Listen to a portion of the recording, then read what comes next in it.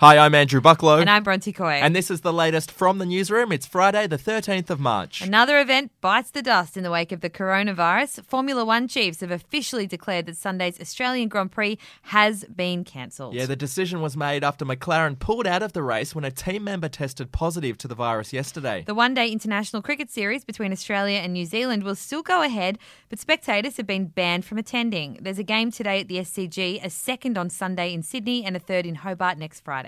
It comes as leading infection control expert Bill Botel has suggested that other mass-attended events should be cancelled immediately, including the NRL season and Anzac Day celebrations. Here's what he told the ABC.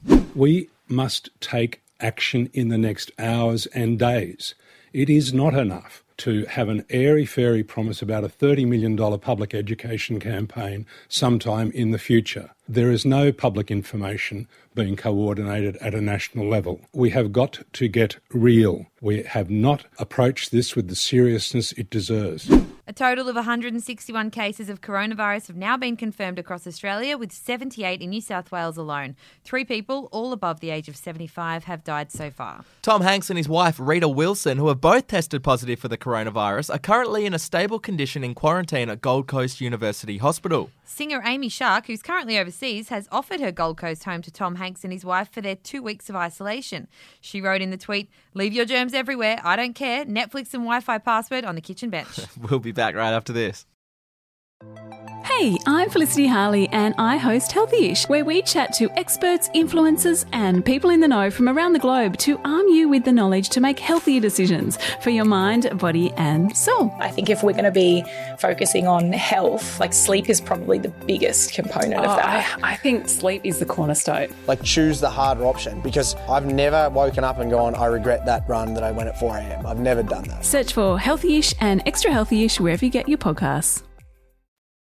In the wake of the coronavirus, a number of US TV shows have decided to ditch their studio audiences. Now, today I caught up with Dancing with the Stars host Grant Denyer, who said at this stage they're still planning on letting people attend for Sunday night's taping of their show. Have a listen. So we've gone through and we have sanitised the whole facility, the whole building, the whole set. Everyone's been emailed. If you've travelled, don't come. If you're not feeling unwell, don't come. We've got an extra paramedic on board who can be testing people as well. 6 celebs are still vying for the Dancing with the Stars title, with Claudia Carvin and Christian Wilkins the favourites to win. My money's on Christian Wilkins. Yeah, well, I really like Claudia Carvin. That's just a personal thing, Okay, though. well, let's not fight over it. To some exciting, albeit bizarre, baby news now. All Saints singer Nicole Appleton has given birth to a baby girl after keeping her pregnancy secret for all 9 months. I honestly cannot imagine keeping a 9-month pregnant belly secret. I don't understand. Anyway, she revealed the news on Instagram today, saying she didn't even tell her friends that she was pregnant before announcing the birth of the baby girl, who she's named Skipper. You know what this screams up to me? She was a loner. She didn't have any friends. Well, honestly, how could they not notice? I had to start telling people at 3 months because I was like, well, this is popping out now. So Are you pregnant? You didn't tell me. I told my close friends.